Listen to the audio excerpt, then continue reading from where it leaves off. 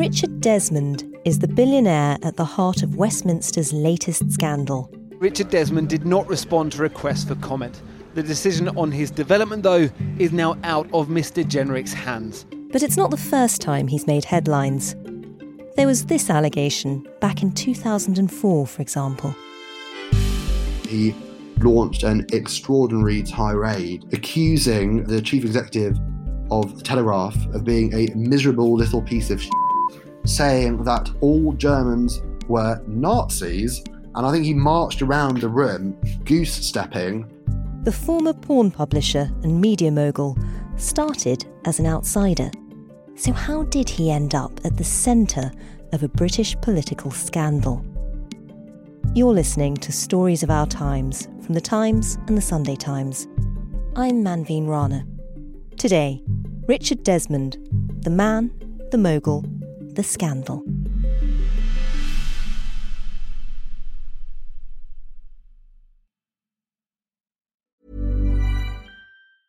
Hey, I'm Ryan Reynolds. Recently, I asked Mint Mobile's legal team if big wireless companies are allowed to raise prices due to inflation. They said yes. And then when I asked if raising prices technically violates those onerous two-year contracts, they said, "What the f*** are you talking about, you insane Hollywood ass f- So to recap, we're cutting the price of Mint Unlimited from $30 a month to just $15 a month. Give it a try at mintmobile.com/switch. $45 up front for 3 months plus taxes and fees. Promo rate for new customers for limited time. Unlimited more than 40 gigabytes per month. Slows full terms at mintmobile.com.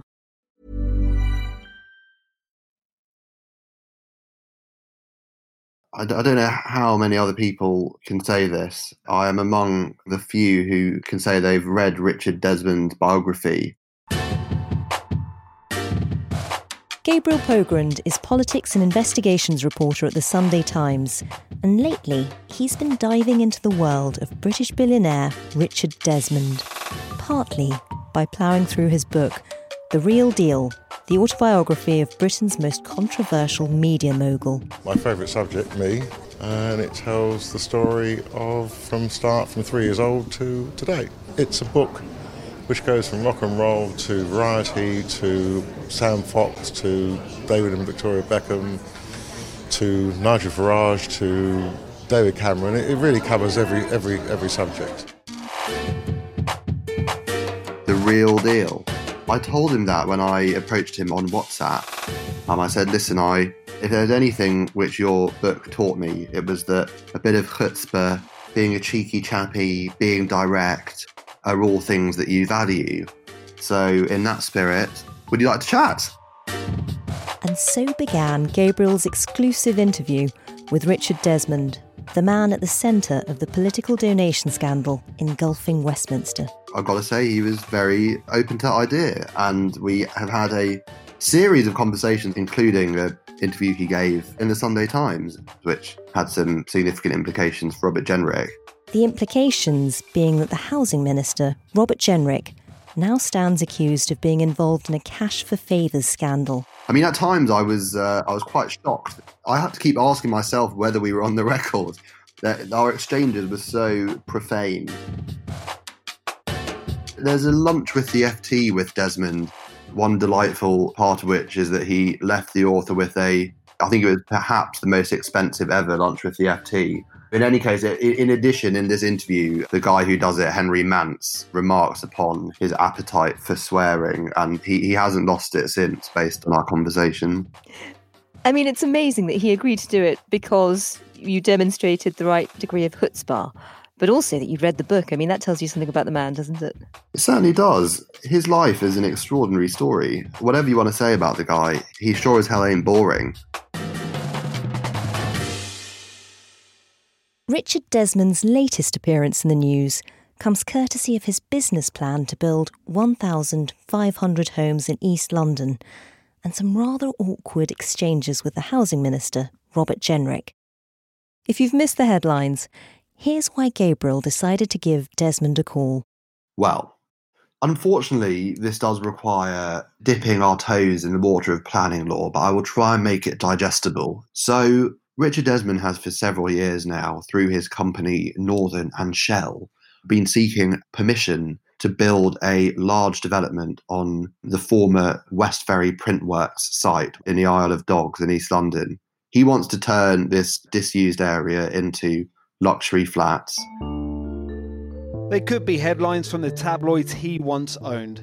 The tale of the media mogul, the minister, and the billion-pound property deal.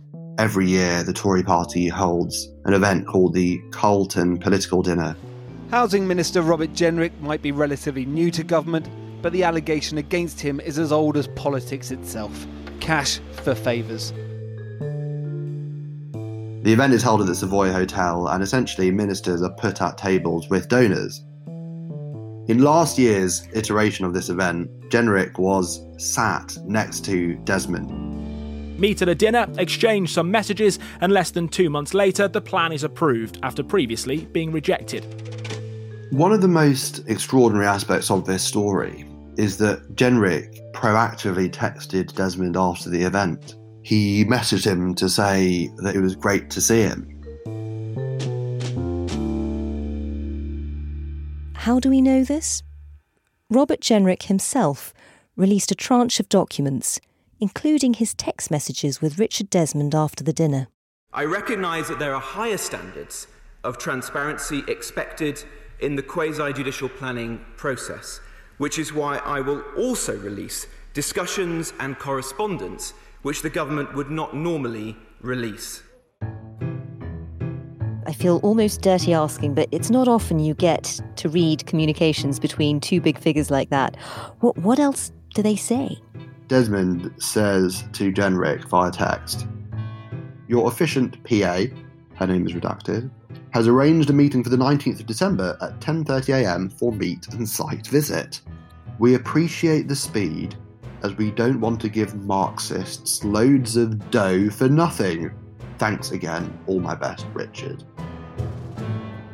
He gave the scheme a green light literally 24 hours before a local tax would have kicked in Tower Hamlets, forcing Desmond to pay between 30 and 50 million pounds. Jenrick went further. He waived the normal affordable housing requirements for this development, sparing Desmond £106 million, which he would have had to have spent on low-cost homes. So, I mean, it's a deal of the century. I mean, it certainly looks like a sweetheart deal from afar. And a fortnight after the approval, Richard Desmond donated £12,000 to the Conservative Party. Robert Jenrick now admits his decision to give permission for Richard Desmond to build 1,500 apartments at this East London site was unlawful, but insists it was not as a favour and he won't be resigning. But the question publicly and politically, and probably also legally, is anybody willing to believe, given the amount of contact, that Jenrick wasn't even subconsciously influenced by Desmond and swayed in his direction by their conversations? He does not admit bias. He says that his actions created the appearance of bias. And in the planning world, the appearance of bias is itself a legal issue. It is malodorous and it looks really, really bad for him. And for the Tories, who are kind of presenting themselves as the people's government, it looks bad. Now, this isn't the first time that Richard Desmond is somehow in the middle of a political scandal. He's been a generous donor to lots of different parties. How did he first come on your radar? What made you pick up and read a copy of his book? He's a character who clearly believes that he is maligned by the establishment. I think I read his book because I thought it would be kind of interesting and entertaining to get his view as to the real Richard Desmond. I mean, he is just such a rich and colourful character. I mean, he's bankrolled the Brexit movement. He gave up six-figure sums to New Labour. I mean, he never stays out of the headlines for too long. He's a fascinating character. Richard Desmond's first foray into the business world was an unusual one. He left school in his teens, but there's a lovely tale as to how he got involved in business, which is that his father, Cyril, abruptly lost his hearing. And as a result, his father started taking him to business meetings. Young Richard was there to act as his ears.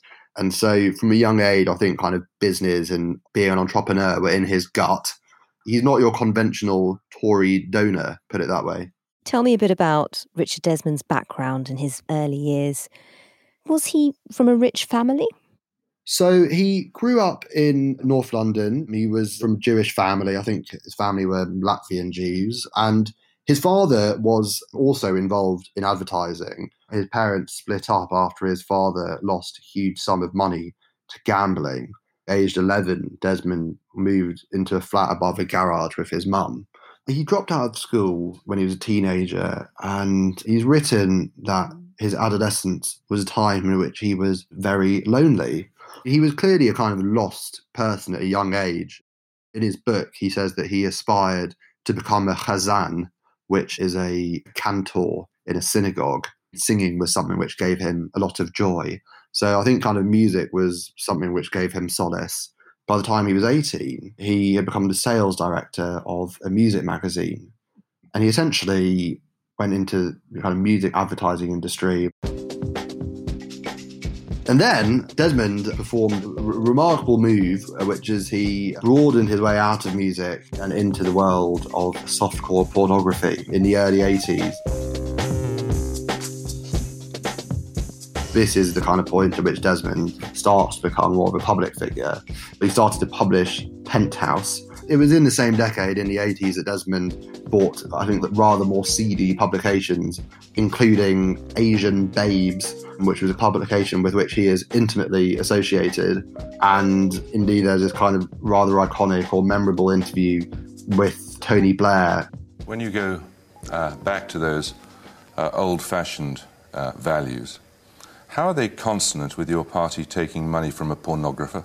Oh, you know, these funding stories, they come, they go. These are people who own the Express newspapers. Yes. Right, well, in that case, in my view, it's perfectly acceptable for us to take a donation from them. They also own Horny Housewives, Mega Boobs, Posh Wives, Skinny and Wrigley. Do you know what these magazines are like? No, I don't. He bought the Daily Express and the Daily Star, so he became a newspaper proprietor, and then Channel 5. By the 2000s, he was a billionaire and a media mogul, and it was around that time that he took a keen interest in politics as well.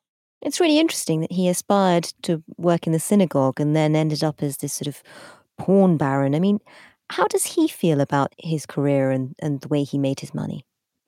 I think in some ways, as a businessman, he is amoral.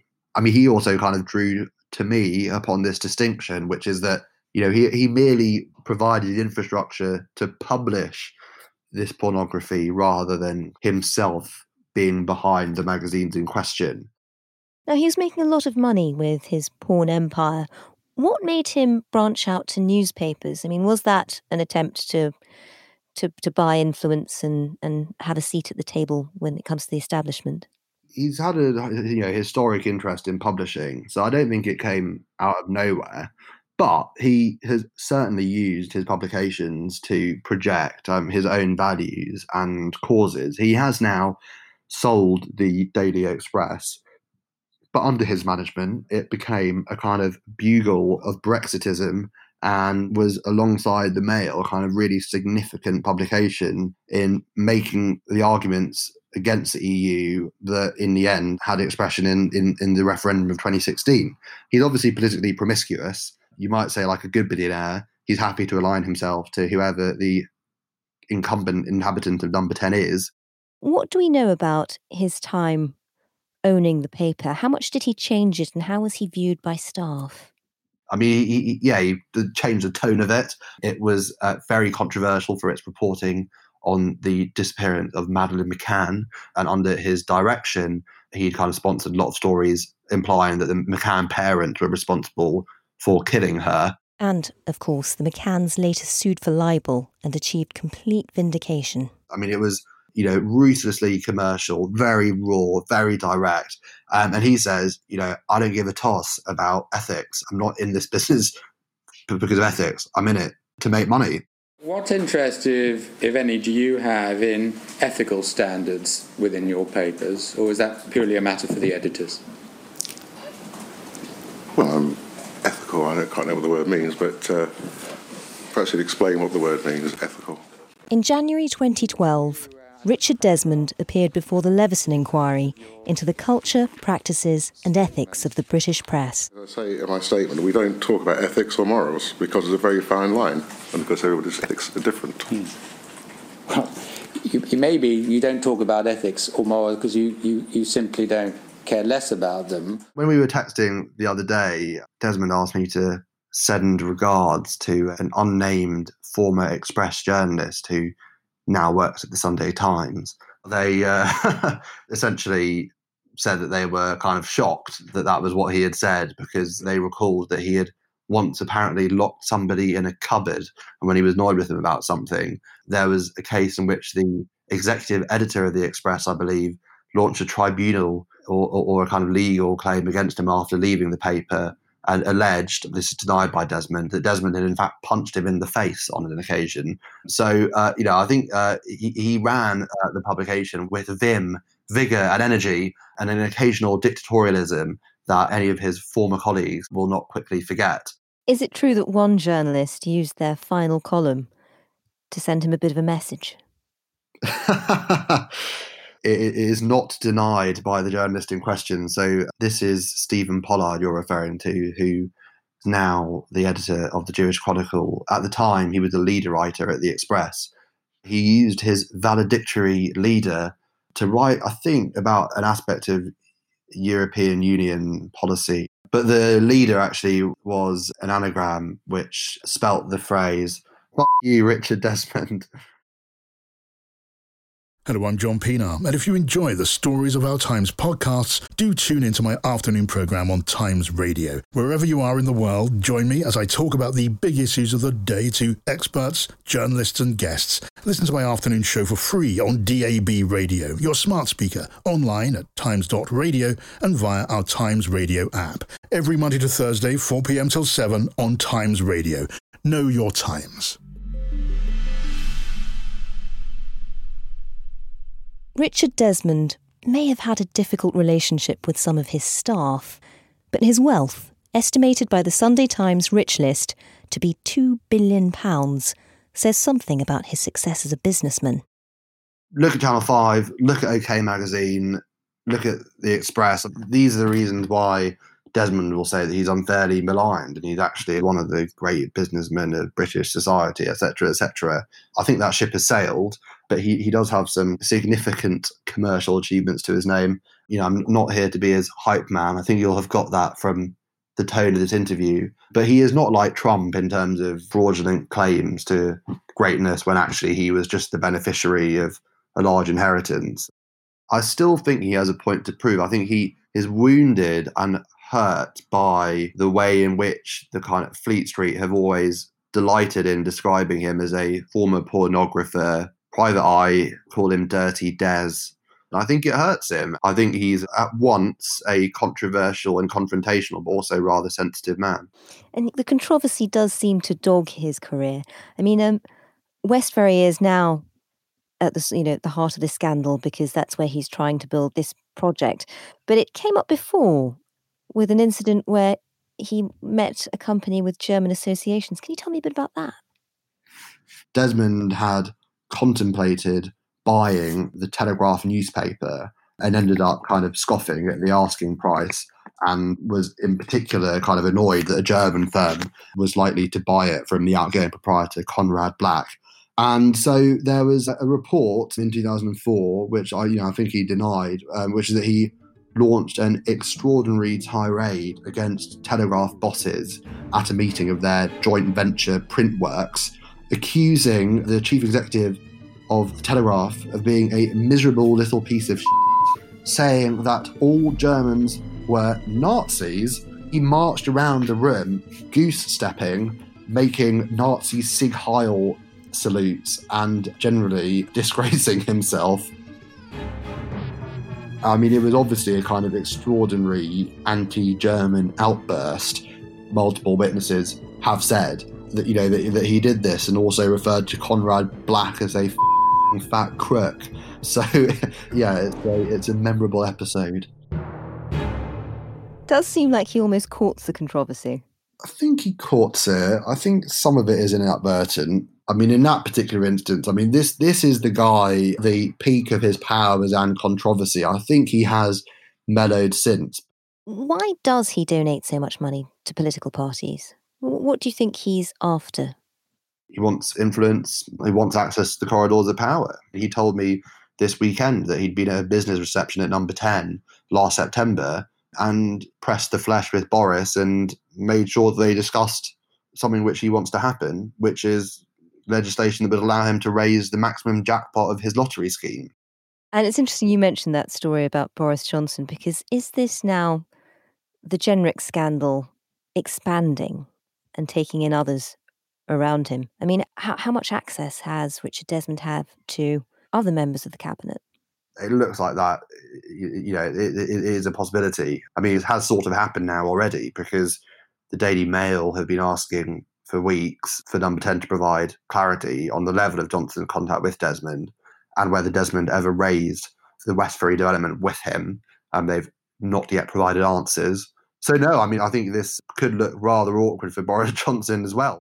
He's certainly had a colourful business life and a colourful political one. He has been a donor to every party almost, from Blair's Labour to UKIP and now the Tories.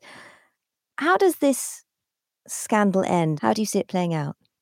I think one important thing to understand about Boris Johnson is he values loyalty very highly in others and himself shows loyalty towards kind of subordinates and allies. And so I wouldn't be surprised now if Boris does not sack Generic. I think as a politician, he has been severely damaged by this.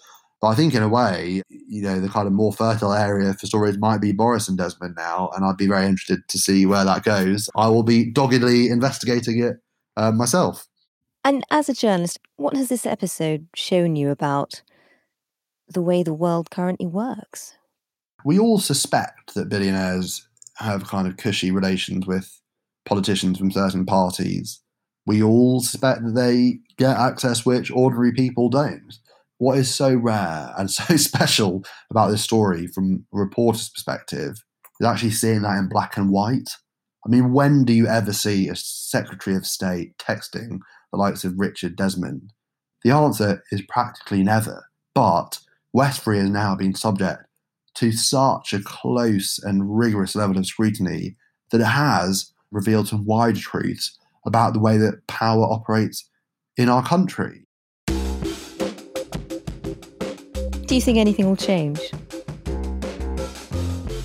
We are at the outset of 5 years of Conservative domination of Parliament and politics. They have a whopping majority. What it could do is impact on public perceptions of the party in the long term. It may kind of slowly create a kind of sense of sleaze and impropriety and double standards within the government that we know has dogged the Tory party in the past.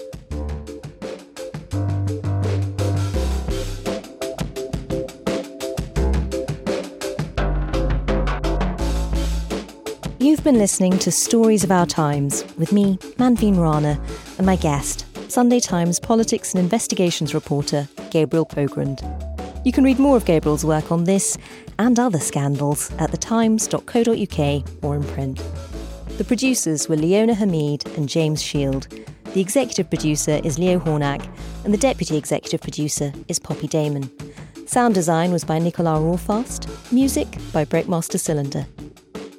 If, like Richard Desmond, you like a bit of chutzpah, I'm hoping you won't mind if I ask you to leave us a review. Please? You can subscribe now so that you never miss an episode. We're on Apple Podcasts, Spotify, Acast, and more. See you tomorrow.